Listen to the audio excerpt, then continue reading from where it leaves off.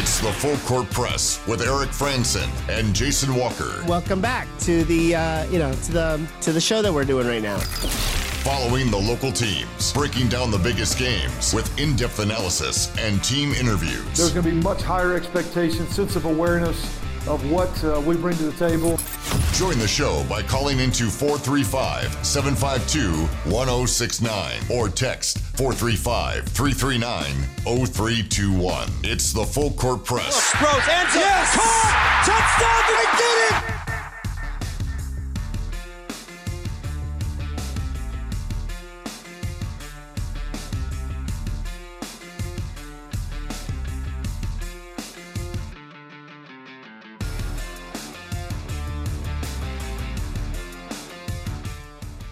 Welcome back, Full Court Press.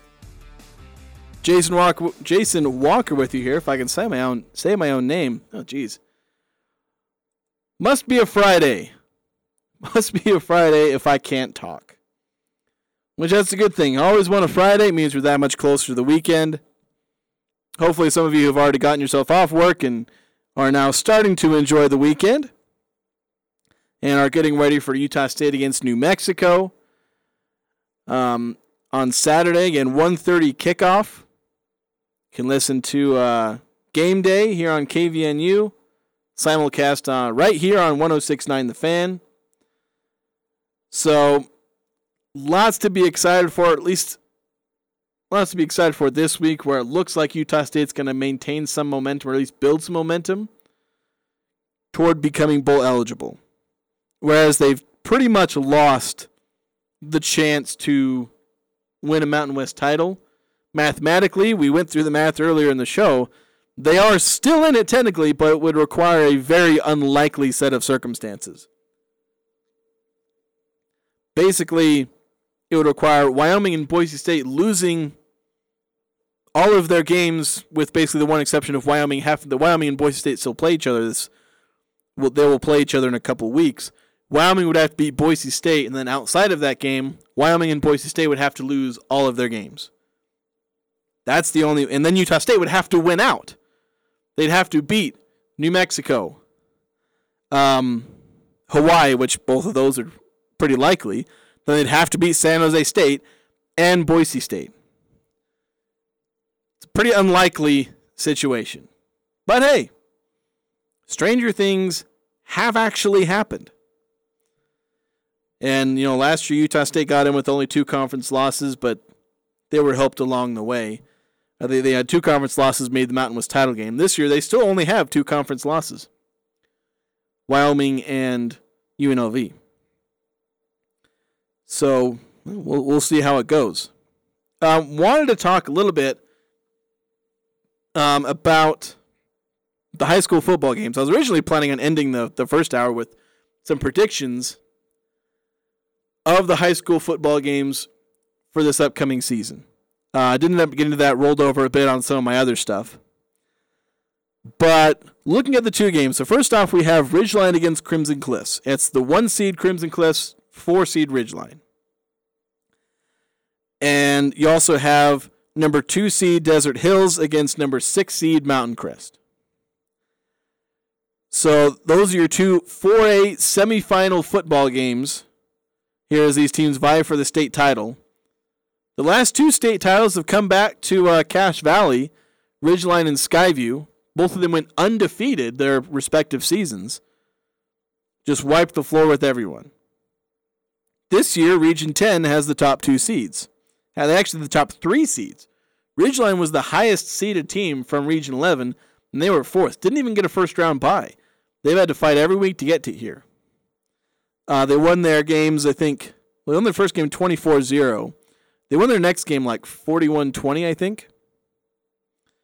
And I actually forgot who they played. I want to say Snow Canyon. But a lot of these run together because I also have all the volleyball that bracket in my head where Ridgeline actually took care of business and won state in volleyball. So Ridgeline looking for another state title here, this one in football. And just to get into that game first, I think of the 2, this will be closer. Ridgeline, they have at least the capacity to stick with Crimson Cliffs, the Crimson Cliffs is they're a high scoring team. Both them and Desert Hills, high scoring teams with capable defenses. So Ridgeline can make big plays, and they have a really good defense. I think Ridgeline's defense is really underrated. I haven't talked about it enough. I keep raving about Mountain Crest defense, but Ridgeline's defense, at least as much as I've talked about it, has been underrated. Now, some of you may not be underrating it because you've probably seen it a lot more than I have. And so I think Ridgeline certainly has a chance. I think this will be the closer of the two. They've been a pretty consistent team. They've been consistently good. They've struggled a little bit. They struggled in their early, non-region. They lost to Skyview pretty badly, and that ended up costing them the region title. But still, they're a good team. And good teams have chances to win games, even when they're playing great teams. Like Crimson Cliffs looks like. Still, even with that said, I think Crimson Cliffs will win this one somewhat comfortably. Probably a touchdown or two. If it's a low-scoring game, they'll probably win by 7 or 10 points. But I think their offense is just going to be a little too much. They have talented guys. They're capable of putting up points against anybody, including a good Ridgeline defense. And so I think Crimson Cliffs is going to come out of this one comfortably and advance to the title game. Don't like predicting Region 11 teams to lose, but them's be the facts. Crimson Cliffs is a lot better on paper, and sometimes that's just what I got to go with. Desert Hills and Mountain Crest. Last week, my prediction of Mountain Crest, potentially, I shouldn't say it wasn't my prediction that Mountain Crest would win. It was a feeling that Mountain Crest had a real chance to win despite it being a 3 versus 6 matchup.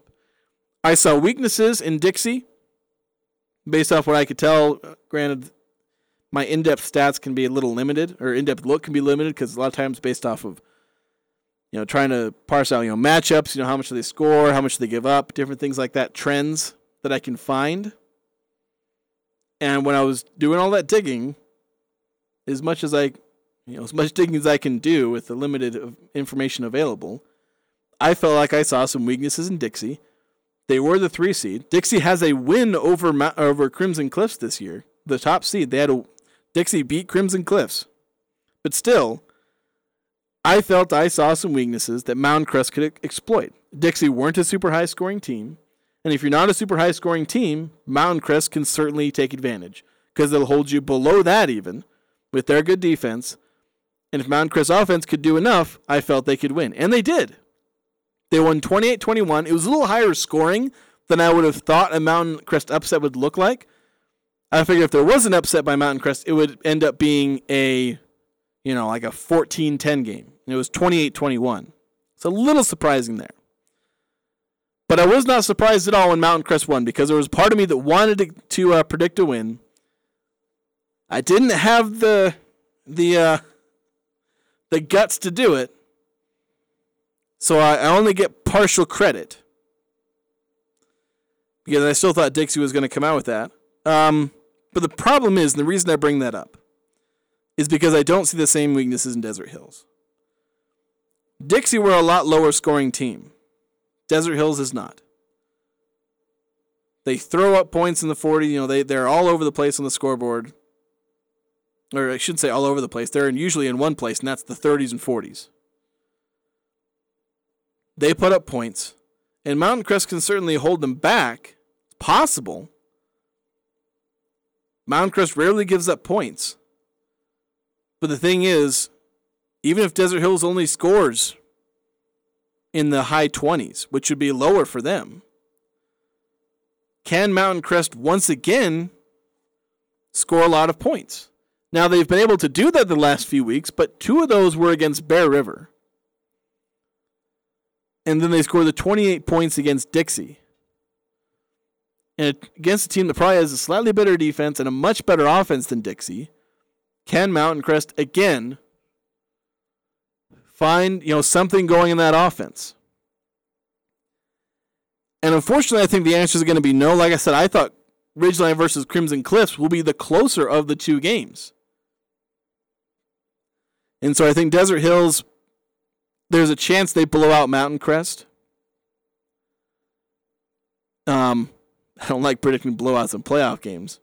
But, again, there's a reality that Crimson Cliffs and Desert Hills have performed better consistently than Ridgeline and Mountain Crest. There's a chance for the one-game magic, but I see Ridgeline having a bigger chance of doing that than Mountain Crest. So I think Ridgeline will keep it close. Mountain Crest, not so much. I think Desert Hills is just going to hold down Mountain Crest offense just well enough that, again, even if they only score 24, 28 points, it'll be, 24-7, 28-10. Pretty comfortable 3-possession win. For Ridgeline, they can probably keep it within 1 or 2 possessions with Crimson Cliffs, but probably still losing. Crimson Cliffs and Desert Hills probably coming away with comfortable wins in the 4A semifinals. Now, if you want to listen, and probably since this is how things go, my predictions end up going awry. If you want to listen live, as fate may very well taunt me with my predictions and make me wrong on both occasions, if you want to listen in, the Ridgeline against Crimson Cliffs game, you can hear that on 104.5 The Ranch. I believe we're going to have something on Cache Valley Daily. It may not be a video stream like we usually have because there's different rights things. With that, we may still have an audio component that plays on the website. Won't be any visuals, but there may very well be an audio stream coming from the website, CacheValleyDaily.com. You can also get it on the Cache Valley Daily app. And so that first game, Ridgeline and Crimson Cliffs, will kick off at 4 p.m. on Saturday.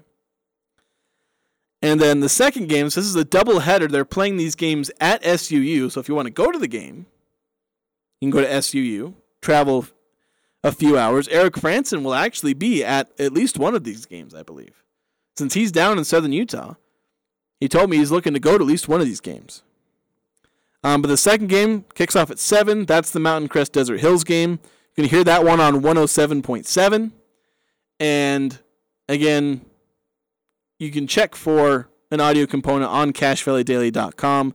Again, the website or the app, there's links to those in both locations. So we're going to take a quick break here. When we come back, we'll close out our portion of the show talking about the Utah Jazz, previewing their game today against the Lakers, and also on Sunday against the Clippers, since they'll play 2 games before we come back on the Full Court Press on Monday. So we'll have that, the Utah Jazz, after this on the Full Court Press in 106.9 The Fan. This is Jay with Daryl's Appliance. This Saturday is our 52nd annual fall sale, our biggest sale of the year. Get Black Friday pricing Saturday from 9 a.m. to 6 p.m. Plus, when you buy more, you save more. Up to a $500 instant rebate on select purchases. Wait, there's more. Triple dip in savings with an additional Daryl's exclusive mail-in rebate. Save up to $800 more on select purchases. Save 30 to 50% on scratch and dent appliances. Financing available. Plus, you get our service backing every sale. Listen for a live radio broadcast Saturday from 10 to 1. Daryl's West on Airport Road. You have to see it to believe it. The new Three Peaks Medical Plaza is Cache Valley's newest and most up-to-date medical facility. Cache Valley Ear, Nose, and Throat, the Allergy Clinic, and the Hearing Aid Center are now located in the Three Peaks Medical Plaza in North Logan. The entire staff and Drs. Benyon, Blotter, and Robinette look forward to helping you and your family at this state-of-the-art medical facility. Cache Valley Ear, Nose, and Throat is now located in Providence and Three Peaks Medical Plaza, 2245 North 400 East in North Logan. Go to CacheValleyENT.com for details. Most insurance products, including SelectMed, are accepted. The Cache Valley Media Group Logan Holiday Gift Show is presented by Coppins Hallmark, Friday and Saturday, November 11th and 12th at the Riverwoods Conference Center. It is the perfect place to kick off your holiday shopping. Ideas and treats for the entire family. Clothing, books, jewelry, purses, home and holiday decor, baby items, and don't miss everyone's favorite guest, Santa. The Logan Holiday Gift Show presented by Coppins Hallmark, Friday and Saturday, November 11th and 12th at the Riverwoods Conference Center. Start your holiday shopping off right. Advanced Heating and AC, the 2-time gold medal winner in Best to Know the Utah. They're teaming up with Carrier Heating and Cooling. Carrier provides you the best furnace units available, and now's the best time to buy a new unit before the weather turns Cache Valley cold. Financing options are available. Turn to the experts at Advanced Heating and Carrier. Advanced Heating and Air Conditioning, 752-7272, or stop by their showroom west of DI and online at advancedheating-ac.com. We're not comfortable until you are. Advanced Heating and Air. Are you a small business owner? Who's your bank? This is Bruce Rigby. I want to invite you to bank with us at Cache Valley Bank. We specialize in helping small business, and we have great people. That's the Cache Valley Bank difference. Decisions made locally, without all the red tape, by people who care and know how to help small business. Cache Valley Bank, growing, expanding, and proud to have our roots firmly planted in Cache Valley. Cache Valley Bank, member FDIC. This is Logan City Police Chief Gary Jensen. Scammers are continuing to target people in the Cache Valley. Fraudsters often threaten with arrest, withholding medical care for loved ones, or offer to sell or purchase items at discounted or inflated prices. Many of these scams often involve third-party gift cards or other money-exchanging services. If you receive an offer or are threatened like this with immediate punishment unless you comply, hang up and call the police to report it. Please do not become a victim. Northern Utah and Southern Idaho's home for sports. It's the Full Court Press on Sports Talk Radio, 106.9 FM, 1390 AM. The Fan.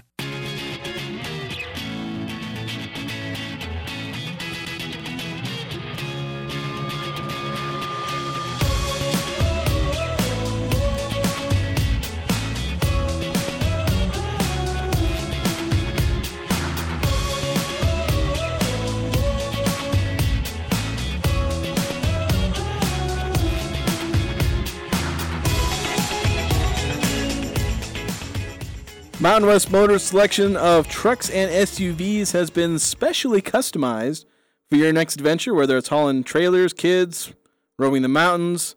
Mountain West Motor has a unique selection of vehicles. You can visit mwmotor.com or you can stop by 615 North Main Street in Logan. So, got to talk about the Utah Jazz as we close out the show here. We'll have This Week in the Mountain West starting at about 5:30. And they'll take you to the end of the 5 o'clock hour for us. I'll be heading out a little early on Fridays, as we usually do. But again, one of the talks about some Utah Jazz. Since they play 2 games over the weekend, starting today, they have like a 3-game LA road trip, or maybe they're coming back for the third one. They play the Lakers today, the Clippers Sunday, and then they play the Lakers again. And I can't remember if that third game is being played in LA. Gonna double check. Oh, it's being played in Utah, so they're gonna have a 2-game LA trip. And then they're gonna come back and play the Lakers on Monday the 7th. So it's actually going to be a back-to-back. They'll play on Sunday against the Clippers, Monday against the Lakers. So this first one, the Lakers, they're actually on a bit of a hot streak for, whatever it is for them. I think they started 0-5. Now they're 2-5. They defeated the Nuggets, 121-110 actually. They beat them pretty good. What is a decent Nuggets team? They also beat what is expected to be a decent New Orleans team. They beat them 120-117 in overtime. So the Lakers have some momentum. And maybe some shooting. We'll see. Their big thing is they've been one of the worst shooting teams in NBA history, though they certainly reversed that trend against the Nuggets. The game where they won pretty handily. They shot 43.3% from deep. 13 of 30, which is by far their best game. I don't know if they have another game as a team over 30% from 3. Now, against the Pelicans, they weren't as good. I mean, that was the game that went to overtime, and they only won by 3. That game, they only shot 27.8. But the thing is, they got a big game out of Lonnie Walker. He got pretty hot where he had 28 points. And he actually was fine from 3. He went 5 of 9 from 3. Granted, LeBron went 0 for 7 from 3 in that game. But still, Lonnie Walker having a great game. Gave the Lakers kind of a third star. I think Lonnie Walker led the team in points with 28. And then I think LeBron had 20. And Anthony Davis had like 21 or 22 or something like that. So they basically got themselves a third star in that game where Russell Westbrook, has been coming off the bench. And the thing is, Anthony Davis, who is at least been around for these games. He's been somewhat healthy. he's been on a roll. I think he missed one game a few games back, but he's averaging 21.8 points, 13.8 rebounds. So he's coming on strong so far.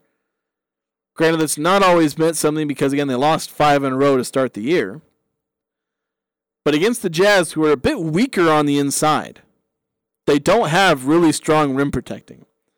What they do have right now is Walker Kessler, who comes off the bench, who, his calling card as far as being good defensively is that he's tied for the lead among rookies in blocks per game.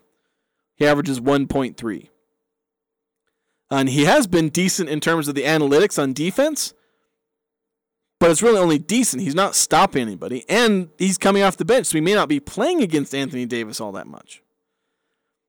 The lineup that will take on Anthony Davis a lot, you'll be seeing a lot of Jared Vanderbilt at the 4. He'll probably guard Anthony Davis more.